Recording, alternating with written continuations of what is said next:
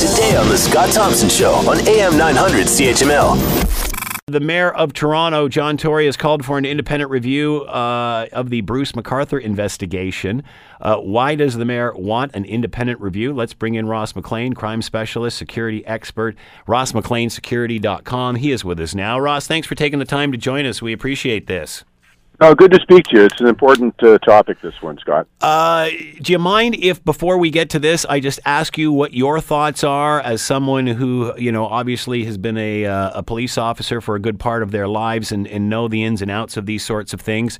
Any comments on Locke Street and what happened in Hamilton on Saturday? Obviously, this is a story that's gone viral, and even though there was maybe $100,000 damage, not much, compared to what it could have been, certainly no deaths. Why is everybody talking about this?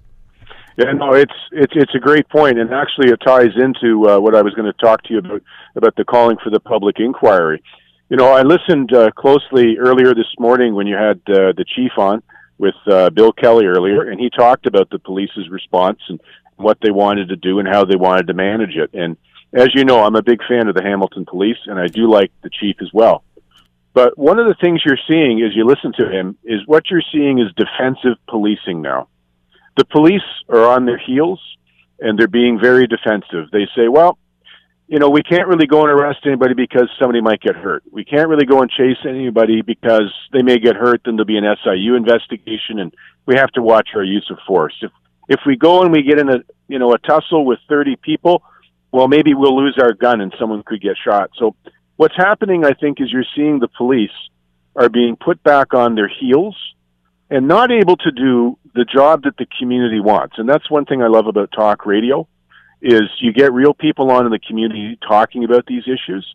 Cops are supposed to be your representative in your community. And I dare say if you were to talk to 100 people in Hamilton, Scott, 90 of them would say, we wanted the police to go and arrest these people and pick them up. We don't want them to be worried about how they're going to have to defend themselves, or they're going to get an SIU complaint, or something like that. It's just unacceptable in my view, and I think that the cops are on their heels these days. And that's what these groups want them to do. They want them to react.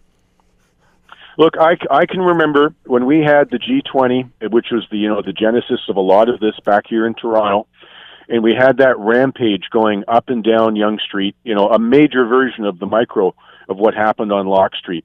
And I knew at the time, Scott, there were cops all over downtown Toronto.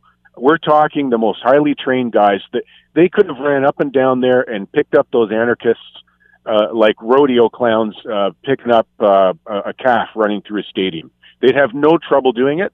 But when the politics gets in the way and the police are told to stand down, this is when the problems get in the way. And the politicians are more and more getting in the way of the police. I call it cop blocking is what they're doing.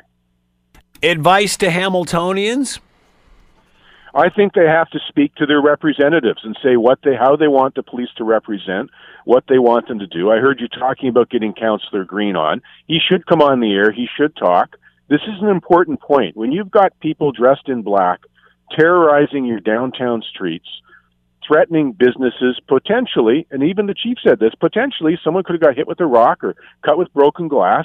God help the small business owner who maybe tried to go save their store, who came in touch with these thugs. There's no way we should be on our heels when we have these sort of people operating.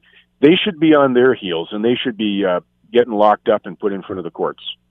Why do you think I totally get what you're saying about the police. Why do you think City Council has taken so long to come out and publicly condemn this? I mean, I